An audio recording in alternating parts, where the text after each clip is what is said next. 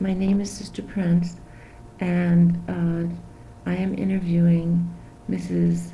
Elizabeth Williamson at her home for the Oral History Project Race and Memory in St. Louis.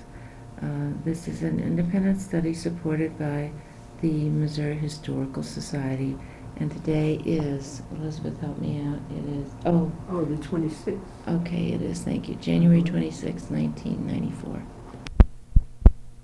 Let's begin at the beginning, where you were born. Where I was born.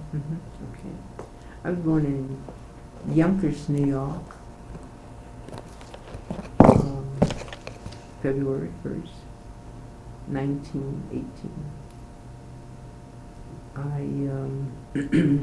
attended the public schools in Yonkers, New York, and attended, after I finished high school in Yonkers, I enrolled, and I don't know how far you want me to go. Is this This is what you want? fine. Is this what you Just go right ahead.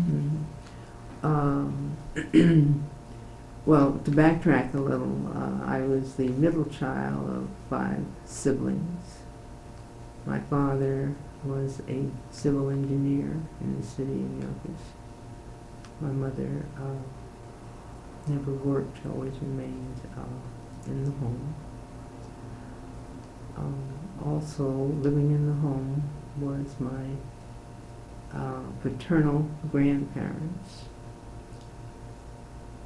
And also, for a long period of time, my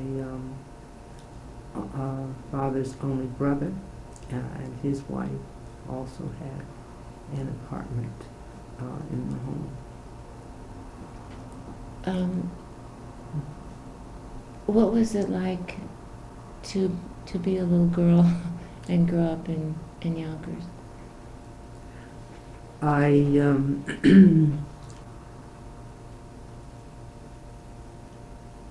was the first girl in the family, so I always felt I had sort of preferred status until I had a younger sister who was the 5th child, and there's 9.5 years difference between us two. I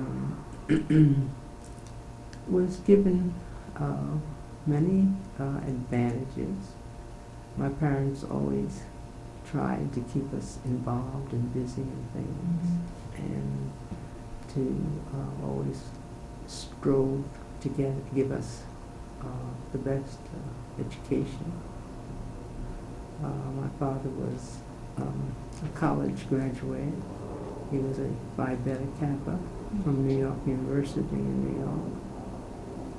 And my mother just finished grammar school, but they worked together as a team. We were ardent churchgoers. My father always held some position in the church. He was a trustee. One time he was the organist. And we very early attended the Methodist Church. I attended regularly and participated in many church activities.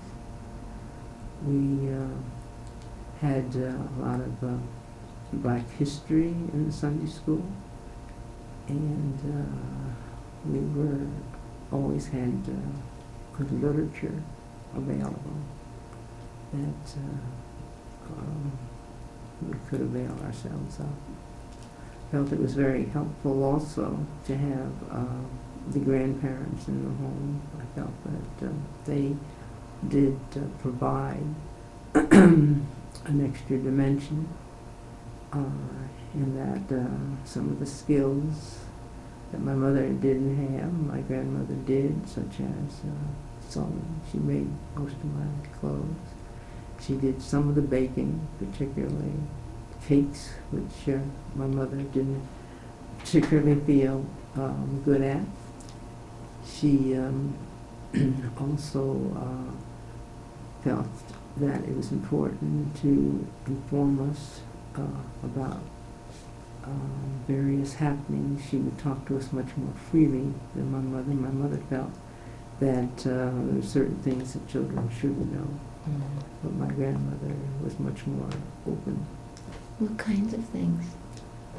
Well, my grandmother would talk about friends of hers that might be passing, and she would talk much more. She would just reveal many more things that my mother just felt that children should be protected from. Was that a, did your grandmother, when she talked about passing, did she tell you how she felt about that? I mean, was there a discussion? Well, she felt that there was a young woman who was the daughter of a very good friend of hers who was studying to be a doctor and was passing. And my grandmother always felt that she should continue to be in touch with her family, and she was a little critical of that. And my grandfather, he would talk to us quite frequently and relate some of his experiences. I remember very vividly how he discussed the fact that he was at one time was a Pullman porter, and he came to St. Louis on the train, and he couldn't find any place to eat, and so he never came back to St. Louis again. And it seemed a little ironic that St. Louis would be the place many years later that I came to live. What year do you suppose that was for him? My grandfather? Yeah. I mean, a decade at least. Well, let me see. My father was born in 1890. My grandfather was born in 1870. So it was in the early part of the 20th century. It was probably 1910, around that age. Did he tell you any stories of being a Pullman porter? Do you remember anything he might have related to you? No, I don't. But I don't. But I do remember that story. I used to tell it over and over again. And when he told it, what did you hear in how he felt about that? Well, my grandfather, he was born in Norfolk, Virginia, but he moved to Yonkers, New York, in his early, late teens, I would say. And they migrated at the time when a lot of families were migrating to escape the segregation in the South. And they sort of was very critical of the discrimination that was prevalent. In the North, it was more not as distinguishable in the North. But I remember very clearly that one of my earliest experiences was going. My mother used to take us down to see the circus every year. And she thought she liked to go and get something to eat afterwards. And there was a chain of stores in New York at that time, Loft, L-O-F-T. And we went in there. She had all of us children, and we sat and we sat and we sat. And they never did take our order or wait on us. And I remember that. But so often in school when incidents would happen, and of course at that time there were no black teachers in the schools in Yonkers until a long time after I left Yonkers. I remember that if we were discriminated against, my mother would always say, "Well, what did you do?" And try to make sure that it wasn't something that we had provoked. You didn't But- feel accused, you just knew what she was trying to get at. Well, it really, it seemed as though they wouldn't give too much admission to the fact that it might be discrimination. Now, we did have a minister who came from South Carolina, and they were very friendly with our family, and of course they were much more open about discriminatory things that happened to them. And but my parents would sort of try to minimize those things. It was a real protection that they tried to guard you against the feeling that it was based on discrimination. But, Go ahead. No. No, no. But of course, the ones that were raised in the South, as I said, they were much more open about it and talked about it much more than it was talked about in my family. Help me to understand, when you said that your mother was, asked you if it was something, what had you done?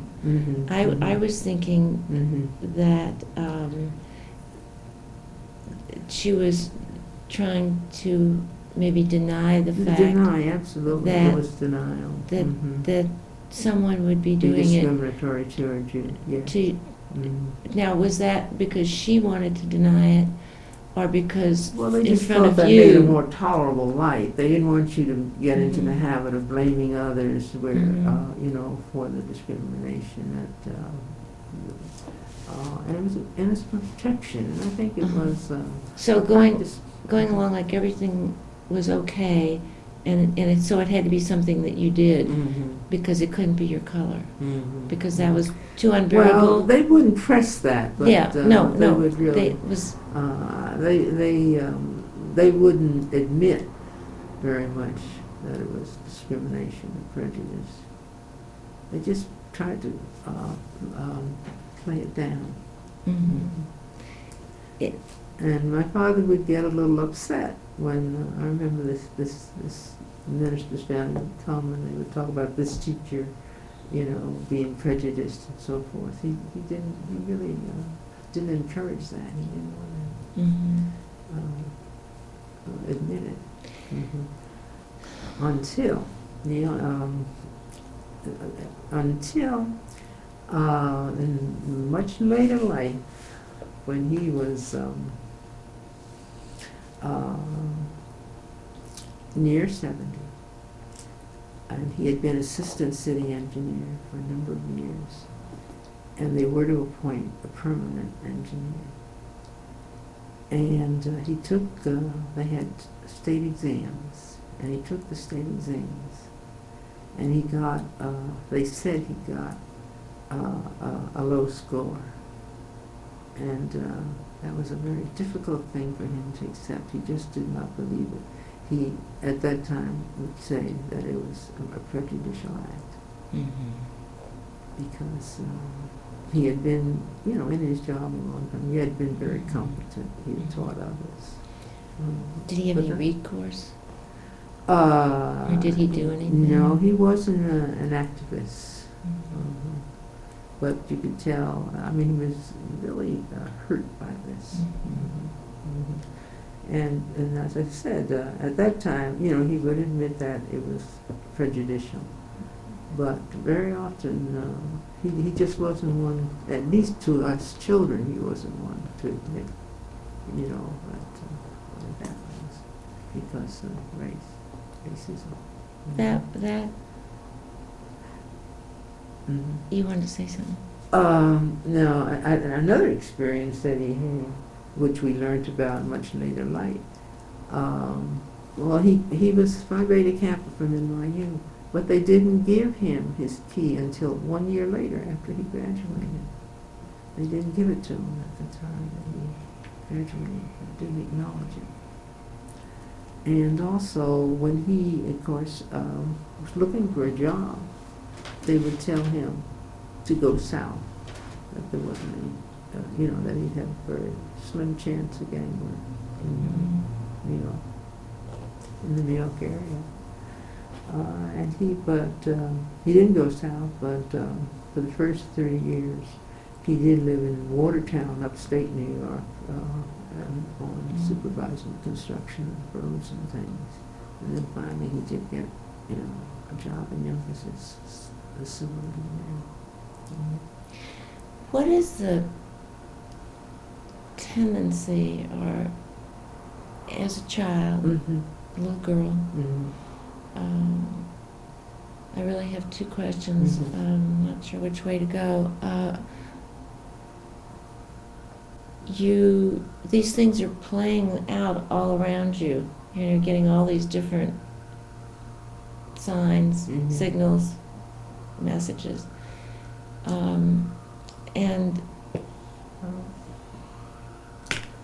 Well, I think as many blacks said, we didn't feel poor, or we didn't feel discriminated against. We were, welfare, and it just was not emphasized,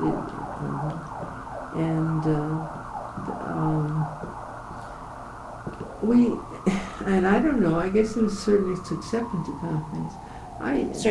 Acceptance of things. I never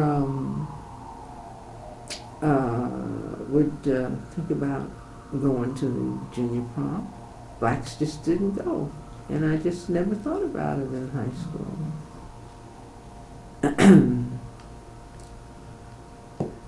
So, as I said, they just kind of downplayed it.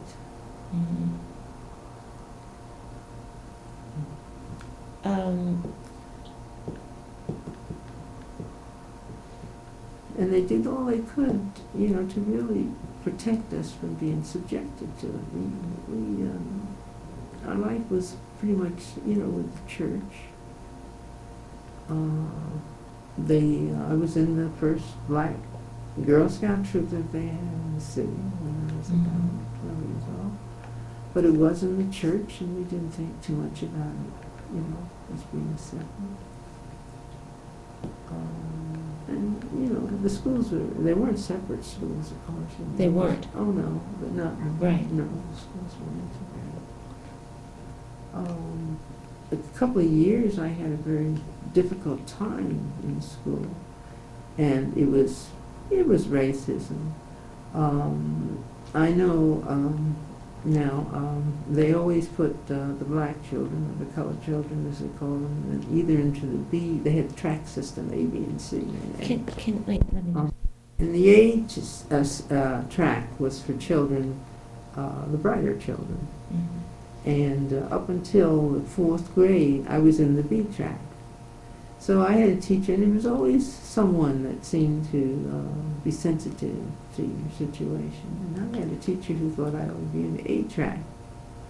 So she called my mother to the school and said that the next year I would be going into the A track.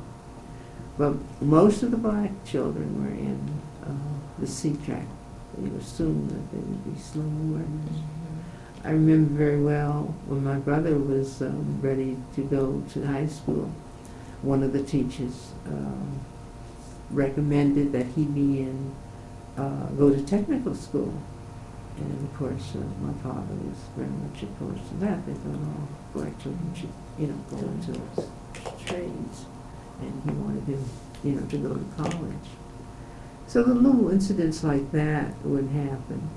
But they didn't make a big to-do about the fact that this was discrimination. They just handled it. What were you hearing at church? Well, that's where we really got our black history, to know about other blacks, and Now, this pastor, as I said, he was sort of militant. He came up from South Carolina. And they would speak about various issues of things that did happen to blacks in the city. They would bring that out. And he would try to intercede sometimes to change things. If somebody didn't get an appointment or someone. We didn't have a black teacher in the Yonkers system until after I left Yonkers, after I finished college. That was back in 1938. Now my uncle, he was the first black court reporter in Yonkers. My brother was the first black fireman in Yonkers. And then, but my brother couldn't get a job after he finished NYU. He couldn't get a job teaching in Yonkers. He had to go with the New York City system. They wouldn't hire a black. So, Is there something that made Yonkers different from the city system? I mean, I guess just like here when they had the desegregation, they had a lot of difficulty in getting Rockwood, to accept the transportation of children and all. I guess it's just the powers that be, and the publicity that was given Yonkers for school desegregation, they had went all the way. It was a federal case because they refused to integrate the schools in Yonkers. Although Yonkers was right next to New York City, just like Wellesley is adjacent to St. Louis. Your family, I'm sorry. Yeah. Your family was... My mother and father both were born in Yonkers. And when we had our reunion a couple of years ago, they had actually lived in Yonkers for 100 years. The family had lived there for 100 years. Was it unusual that your mother and father should meet?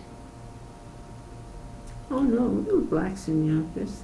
No, but there are differences in their... Well, there weren't many women at that time, and especially black women who had been to college. Is that what you mean? Yes, the difference in the education level? I was thinking what I've learned about St. Louis, and I've learned that there were different enclaves of whether it was the Ville, and then people lived east of Grand, and then some lived, people lived over on Compton, and then Webster. Well, and there was a Kirkwood. much smaller population of blacks in Yonkers, and so you didn't have. If you didn't associate with those that were in a different section or so forth, you wouldn't have any friends. I mean, it's a matter of survival, and through the church was the hub of really, your social life and everything. Understand that my question comes from my knowledge of what happened here, and people did not know each other until they went maybe to college or to Lincoln or to Harris or Stowe rather, and so I wanted to know. Yeah, well, Yonkers was a much smaller community. So they met at church. Yeah, and then they had the fraternal, the Eastern Star and the Masons, and that used to be the Pope associations.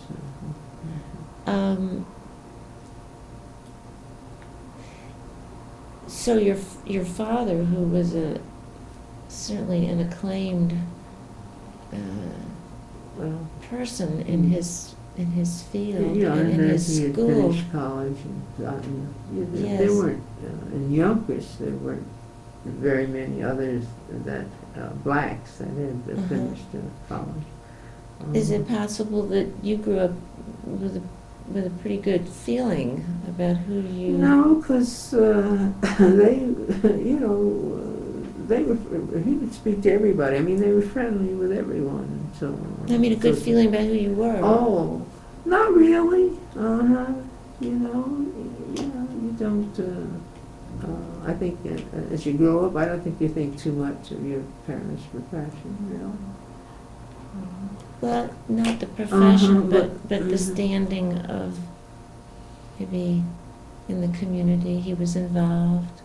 He was Well, involved it in was, I guess many of my friends, I associated with them irrespective of what their parents did or where they lived. Well, I didn't mean it that way. I was Yeah. just thinking in Mhm. terms of a secure. Well, we certainly, I think the thing that has been Secure. so important is the security and the love and Mhm. the way my parents really worked together.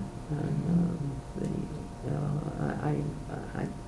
I don't think you can minimize the importance of that. Mhm. And it was a very close family, of course. And as I said, my grandparents, they lived right in the same house that we did.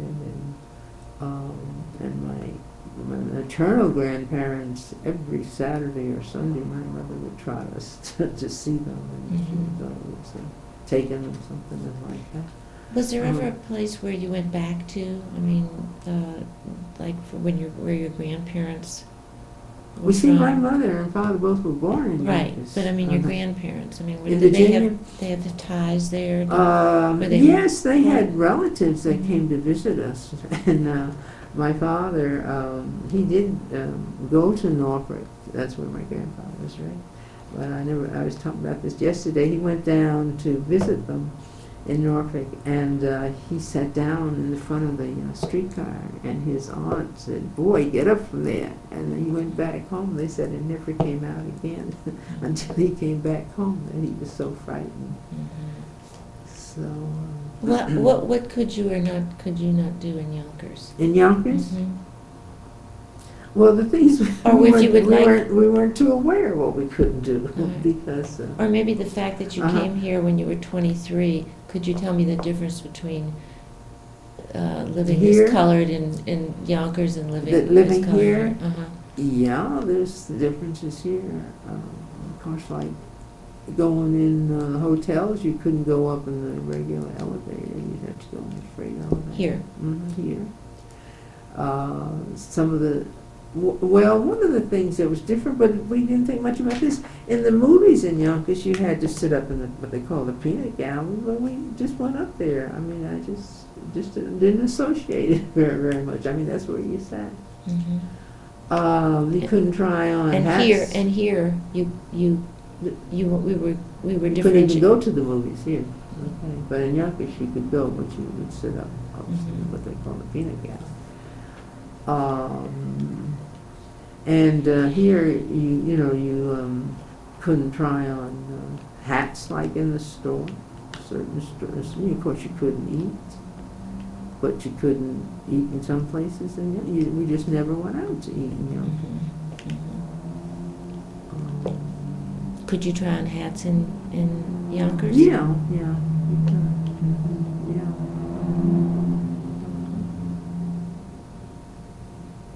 And you Hmm? and you could ride the buses and street. Oh, they weren't, you didn't ride in the back of the bus, because you could sit anywhere.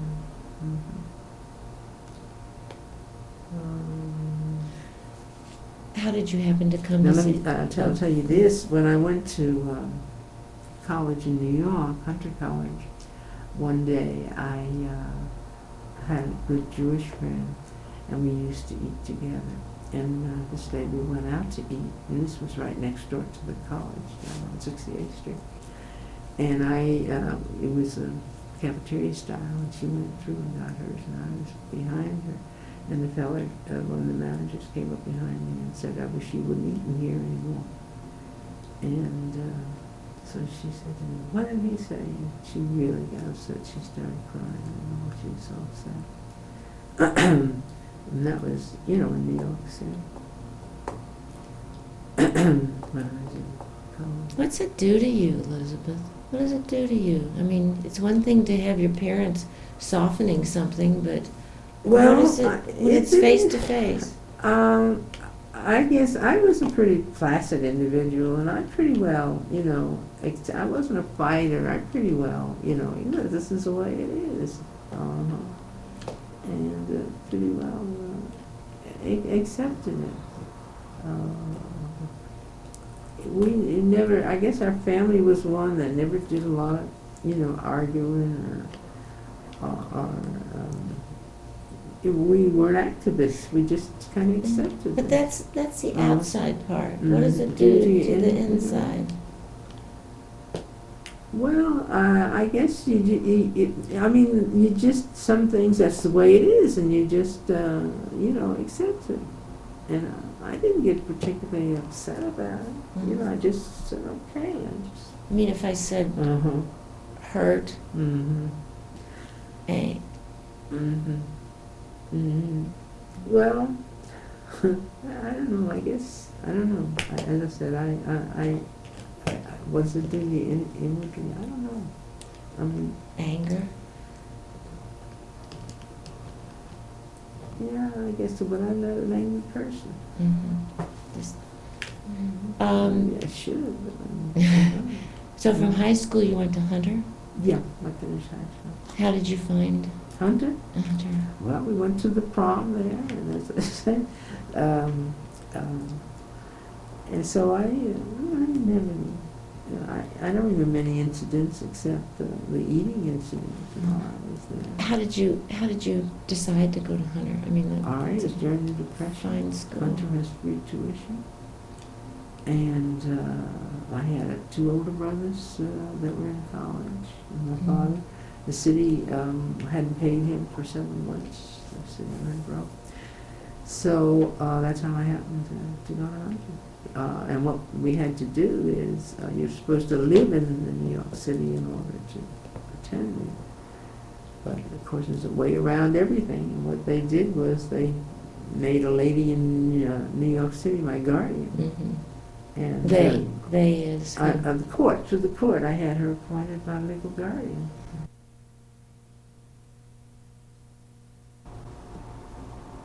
Okay.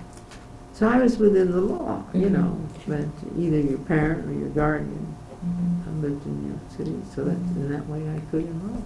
And it did fine until my last year. I didn't have any problems until the last year. The dean called me in, and she had gotten a letter for reference, to prepare a letter of reference. And they gave my Yonkers address. I was to work that summer in Yonkers, and they had put my Yonkers address on there. And she called me down and wanted to know, where did I live and so forth. But I was within the law, so I spend my summers in Yonkers. Yeah, that's what I had to do, which I did. But I spent my winters. I commuted every day. How long did that take? What? The commuting? 4 years. I went 4 years. No, I mean, you said you how long commuted every did it day. It took about 45 minutes. I used the... From your home to... Yeah, down to... Hunter at that time was in... One year you went up in the Bronx, the next year you went down to 68th Street, one year you went to 34th Street, so it would vary. But I went up and down pretty much on the New York Central commuter train. Did you enjoy your college experience? Oh yeah. Hunter's a good school. Fine school. Yeah, and I had a lot of good friends. But I was always afraid somebody might follow me home or something. But, well, you lived in a... Did you feel that you had lived in a pretty protected environment when you were young? I lived in a very protected environment. Did you have, living up there, did you go to Harlem at that time? Oh, sure. I did one of my school papers was on Father Divine, who had his people in his soup kitchens and all in Harlem, and I had to go visit them and so forth and like that. Then reading that book was having our say I was... had really identified with it, because that was the same period of time, pretty much, that I was... yes, having our say, for the sake of the tape, it's having our say. Yeah, that's why I guess I really enjoyed it. Yeah, by the Delaney sisters. Yeah. Yeah, I was walking those streets at that time. Elizabeth, did you feel that the world was what for you? I mean, the opportunities. Well, I thought there were good opportunities available because,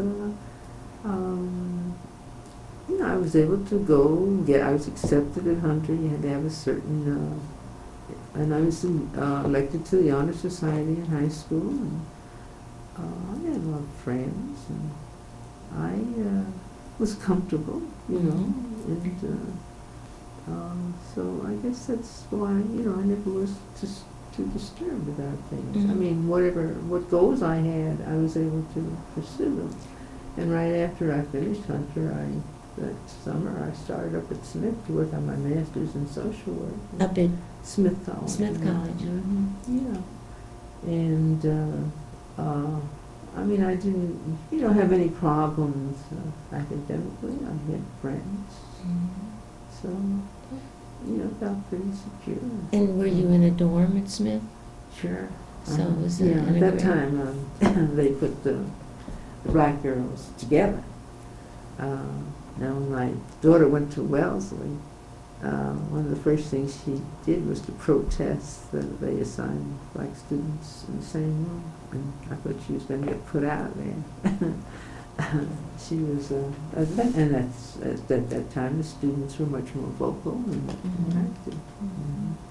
But yeah, we, in fact, there was another girl that finished Hunter with me that also went to Smith. And we roomed together in Chicago. Mm-hmm. We were assigned to Chicago to do field work. Mm-hmm. Was your was your field work in Chicago? Was it in the black community, or how did that work in Chicago? And what year was this, please? Well, I finished college in '38, and that summer I enrolled at Smith. They had a summer program where you did your theory, and then from September to June you went for your field work. So what was unusual was that both years I was assigned to Chicago, to different agencies. And then usually, because they had a limited number of agencies that accepted black students. So the first year I was at United Charities in Chicago. Mm-hmm. The second year I was at the Institute for Juvenile Research. Mm-hmm. But so it was. I'm not sure. Is it integrated, or it was did you have segregated areas? Our clientele was all black. It was all black at that time. Yeah. Mm-hmm. Yeah, at that time. Mm-hmm. Yeah. When did it change? Well, I don't know exactly when it changed. I mean, I finished, my work, and when I finished, I got my degree. You mean in the profession, when did it change? Mm-hmm. It depended on where it was and what type of agency it was. All right. Well, depending on, I think, I worked at Family and Children's Service. Well, when I took my first job, not my first job, my second job here in St. Louis after I married, and I was assigned to the Kinloch area. We set up an office in Kinloch. But I was telling someone just yesterday, I did apply to Red Cross when I came here. Mm-hmm. Before I came here first for interviews and then came to work. And the Red Cross told me then that they weren't ready to hire black workers. And that was 1940. No, 41, I guess it was. Mm-hmm. But the Family and Children's Service hired me because they wanted to start a district office in Kinloch, and that was all black. Mm-hmm. And so that's where I worked. That's where you were? Mm-hmm. Yeah. Mm-hmm. Were you aware, I don't know if they were still, I know in '33, I talked to someone who was a social worker, and when she came from another place, there was the Biddle district and Mason district. See, I wasn't here. No, I know you weren't, but I mean, were those areas, were you aware of that those were districts, or maybe those districts advantaged I at knew that they were time? separate. The Provident Association was a separate office for blacks. I know that. Provident? Yeah, that was the city, the agency in the city, the private Family Service Society. See, there was one, they merged now, but there was a Family Service Society in the city, and then there was a Family Service Society in the county. What did you find in Kinloch? What did I find? What did you find in... I got more of an education in Kinloch than I had had, all the schooling that I've had. The people were so resourceful, and just so many things that I didn't know about, how they coped, which was truly educational for me. The way they survived and how they beat the system, so many of them were unwelcome. And this was, in the 40s. Could you give me some examples? Well, there was one couple that had a store out there. They made their ice cream. They did their baking, own bacon. They sold donuts and things. And they did very well. But little home remedies and things like that, and about their crops, how they raised their crops. Self-resourceful. Yeah. Well, of course, see, I hadn't been subjected to people from the South, and most of those people had recently come up from Mississippi and Arkansas. And how they managed with their food and so forth, and things that they did to can and all those kind of things. It was an entirely different lifestyle. And we hadn't, of course, been prepared for that.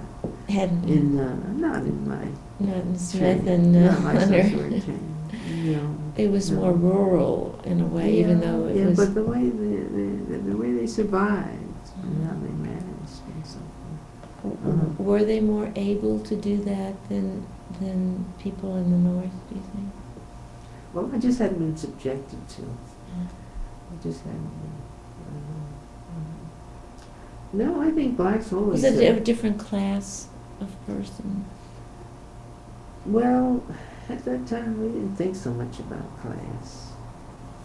Well, economic. But there were people with limited resources, but they were able to cope and had a determination. Well, this was really impressed me. Coming out of the Depression. How did the war years affect those people and jobs? Well, they got jobs. They went into the good power plant and so forth. They went to McDonnell Douglas and that, they helped them. But many of them there was no taxes out there, and they helped one another. But they had skills, and they were able to, many of them were builders, do construction work. How were you able to help them? What was your function? How did you function? At that time we had studied Freud and so forth, and we're kind of focusing on people's psyche and so forth. But they had a way of presenting you with a problem, but really what they needed was money, And so on that basis, we had limited funds. It wasn't a public agency, it was a private agency. But we had limited funds, and we were able, to really help some of them financially. But it wasn't so much emphasis on emotional problems. But that's what I'm saying. I was wanting to know what we were able to do is to give them money. Is to give them money? Yeah. And sometimes, sort of be as role models. I know there was a family that lived behind us and had several children, and they have since grown up and moved to the city, and you have a certain kinship with them because we used to see those kids and talk to them, and encourage them in school and so forth, and they made it. So I think it's too as, role models that you see someone that's working that has a car and comes in to work every day. I think that some of them are impressed and try to emulate. But it was a very valuable experience for me to just to see how they managed, how they made it. Were you able to direct them in a direction with jobs? I mean, were you connected to like the Urban League? What was at your fingertips that could? Well, we had money to give out, and so we helped somebody with car fare to go to work. They weren't the programs, the proliferation of programs that there are today. Mm-hmm. And what we did was very limited, but it was helpful, to some. Did you feel kind of like you wish you could do more? There were more. What would you have liked to? No, they just appreciated sometimes just talking to you and appreciated whatever help that you just could to have give. somebody to come to. Yeah, they appreciated that. See, we didn't have the food pantries and all that kind of stuff then. But we did. I think we had sometimes we had the little kits for newborns and could give things like that away. Help with car fare or So the main. What we did was limited, but for those that were beneficiaries of it, it was helpful. So they needed what everybody needs today, jobs. Yeah, they needed jobs and encouragement. And they needed education too. I mean, if they had physical problems, we were in the same building with the county health department, the nurses, and we kind of maybe girls to each other, worked together with each other. And also, they had quite large clinics for VD at that time. And your money came from United. United.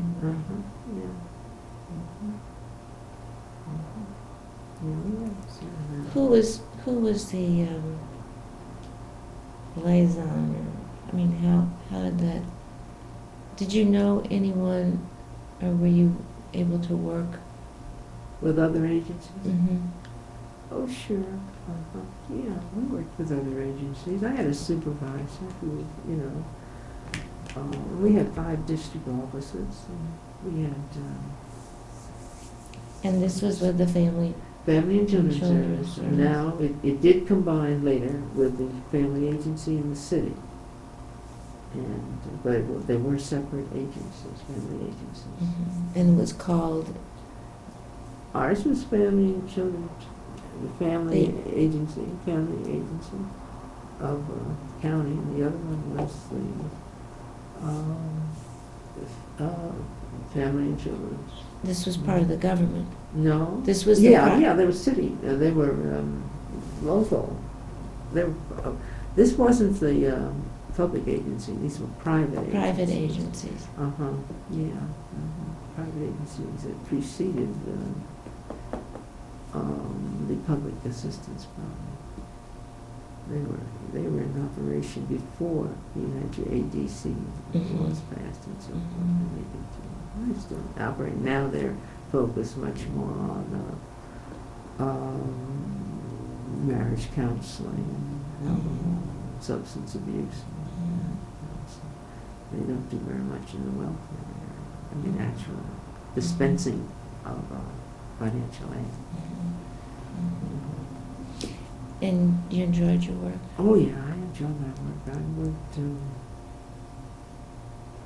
I worked till I had my first child, and then I went back when I had my second child, and then I stayed home for 9 years, and I enjoyed that too. And then I went back to work when my third child was 5 years old. You married? I married before I came. Before I came here.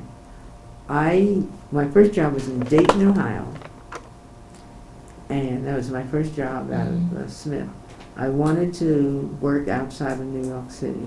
My father thought there was nothing better than New York City, and they were very upset that I wanted to. Girls then just didn't go out, live in apartments and so forth. So, but anyhow, I was determined after being away from home that I wanted to preserve my independence. And I applied for jobs in the Midwest and got a job in Dayton where they wanted the first black worker in the family and agency there. So I went there, and in September, right after I finished school in August. And the first day I got there, I went out to dinner, and I met the man that was to be my husband. These people I was with, they introduced me. He was a newspaper reporter. And at that time, in Dayton, Ohio, they had one black page on a Sunday paper, and he put that page together. He was about black citizens. So he left. This was in September. I went there, September 40. And he came to St. Louis the following August. And so then the following February we got married, and then I came here when we got married. And what did he do here? He worked at the black newspapers. He worked at the Argus, St. Louis Argus. Mm-hmm. He worked at that time. The first paper he worked at was the St. Louis Call, which is no longer in circulation here. And then he went to the Argus, and he worked also with the Sentinel. He worked at the St. Louis Mirror. American? Mirror. Mirror. No, he didn't work at the Okay. He had finished Ohio State School of Journalism. And you told me you always lived in the 44? Yeah, the first place we lived was 4500 Kennel Lake. No, the first place was 4545 Kennel Lake. Then we moved to 4500 Kennel Lake. And then we moved to 4500 block of Cove Brilliant. And then we moved to 4570 St. Louis Avenue. That's when we bought our first house. And then we moved to 4100 Cassuth, where we worked for 37 years. And now you're still in the 40. 4400. Yeah. Mm-hmm. So how was life in St. Louis? St. Louis? As a mother? And Well, I liked St. Louis. You know, my parents thought, you know, you're going to the South and there'll be a lot of discrimination. And as I said, my grandfather used to tell this tale over and over again of how he came to St. Louis. And he couldn't get anything, couldn't find any place where they'd serve him on tea. But I liked St. Louis. And of course, my husband being a newspaper man, and also he used to take a lot of pictures. So we knew a lot of people, and we had a lot of contacts, a lot of mingling with others, and just get, you know, like free tickets to concerts and to movies and all that kind of stuff. So I've enjoyed St. Louis. A lot of friends. Feel a great part of it. Yeah. I've been here 52 years. So. What was it to raise children? Here in St. Louis?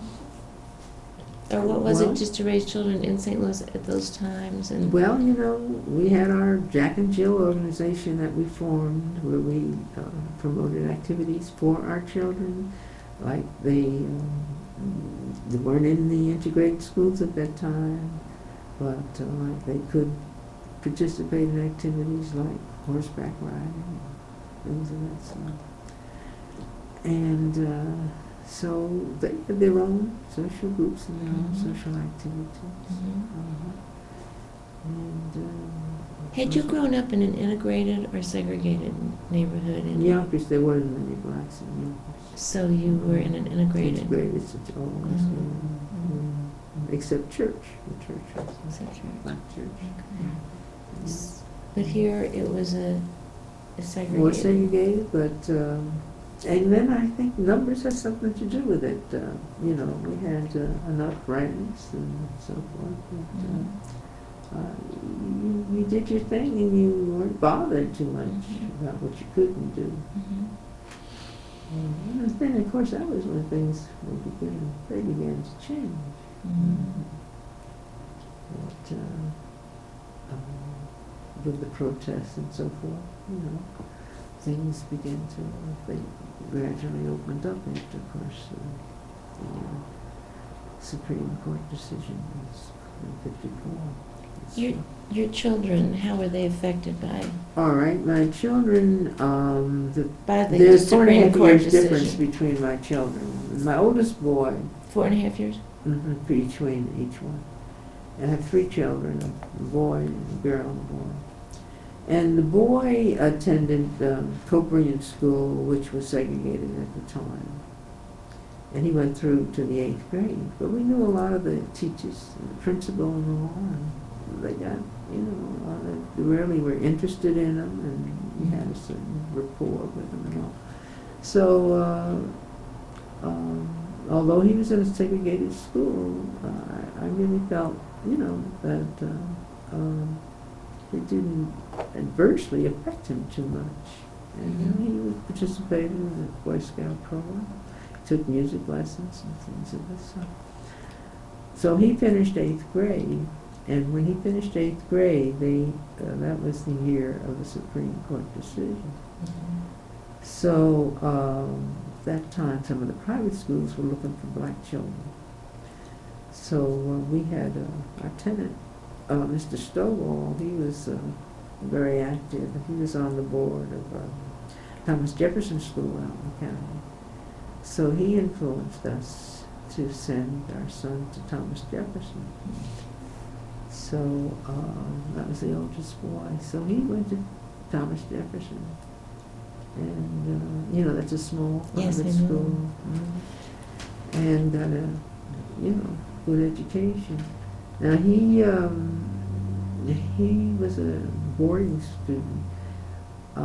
And the one experience he had, I think it was, he went in one of the drugstores in Webster, in Kirkwood, and they told him to take it. He got a soda and they told him he couldn't drink it in the premises. He had to take it outside. But that's all I remember that really happened to him. Did he want to go out there? Yeah. Was he the first black student that He wasn't the first, but he was the first black to complete it. There was one or two others that had attended for 1 semester or so. But did that take a lot of courage for you to send him out there?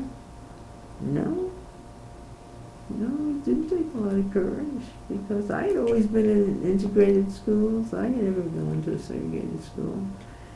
And but it was unusual here.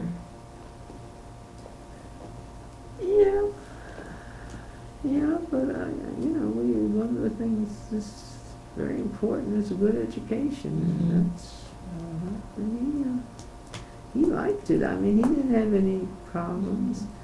Now, what shocked me is the younger boy. Well, let me tell you about the younger boy. He, when he started school, see, there's 9 years difference between the two. When he started school, the first semester, first report card, he got all these U's in conduct and reading and everything. This was in the first grade. And so I went over, of course, to see, what the problem was.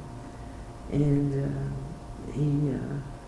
the teacher told me that they knew that my girl was in the gifted program. I don't know how they knew it. I didn't tell them, but she was 4 grades ahead of me. And but anyhow, they said to me, well, he'll never make the gifted program. He talks a lot or something like that. Anyhow, they were very upset with him. But so I said, well, it's all right if you don't make the gifted program. All children are different, I said.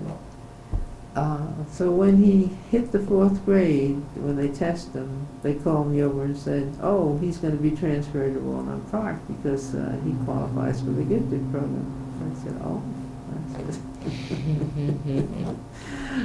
And then the oldest boy, he finished school in January, and he couldn't enter Thomas Jefferson until September. They just took him in September. So he went to Beaumont for one semester. Mm-hmm. And the counselor over there called me over, and she said they give them these tests for the first year.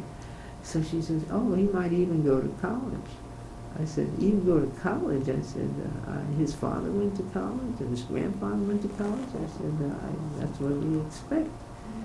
So she thought, this was really something, that he might even go to college. Mm-hmm. So that was one of the reasons, too, that I was glad to get him into, Thomas Jefferson. Yeah. It Was that a different attitude. Was that a white teacher? Oh, sure. Very in the beginning, at Mm-hmm. Beaumont. There was very, Yeah, a it's a change. It's a And mind. this was a white teacher at Harrison, where the youngest boy went. She Mhm. told me he never. And then my girl went to. In '54 they transferred her from Washington Elementary School. The gifted program there, they were separate at that time, Mhm. and she was in the gifted program there. So she went, so they transferred them to the school, Ashland School. So I went up there the first day with her, and it was a white teacher, and she says, we don't have many books for you students. We weren't expecting you to come here. And just a very negative attitude. Mhm. I was sitting right there in the classroom. But of course, she only stayed there one semester. They quickly, those teachers, that were so unhappy with the integration, they quickly tried to get into other schools once they were able to do that. But Do you feel that there was a difference in the way the black teacher and the white teacher were able to relate I think the it's a very black. individualized thing. I think there's good black teachers and there are poor black teachers, and there's good white teachers and there's poor white. Well, I was talking to a gentleman who'd I been think a it's a very teacher. individualized thing. Well, he was coming at it in another way, because he says there are some things that like black children do that look, he called it woofing, where they look like they're going to fuss with each other. They are kind of fussing, but they're doing it in a playful Chip on way. the shoulder very often. No. He was explaining that there are just mannerisms, and so if a black teacher saw those children and they just were, like saying "says you" or in each other's face kind of thing, they know that they're not doing anything. They're playing like puppies kind of. But I think it's more of a class thing now. Well, he was in talking in the 60s, the 50s. I still think it's a class thing. I think 70s. I'm sorry. A lot of the blacks that are educated and so forth, they're polished, and I think they just have a different attitude and mannerism, and I don't think they act as though they have a chip on their shoulders. I think it's like my boy was friendly with another boy. Well, his father taught him to fight and protect ourselves. We never taught our kids to fight, in fact, my father taught us always, to go away, walk away from it and so forth. But some of them feel like they need to be able to defend themselves. Well, I never. This was another black child. Yeah. Now, I know one day my boy was a guard at the school, they helped the kids across the street, and I came, this was at Coke Green, and one day another boy kind of roughed him up, and I came there, he had hit him and all, and because my boy just said, please move your books, and he jumped on. So I think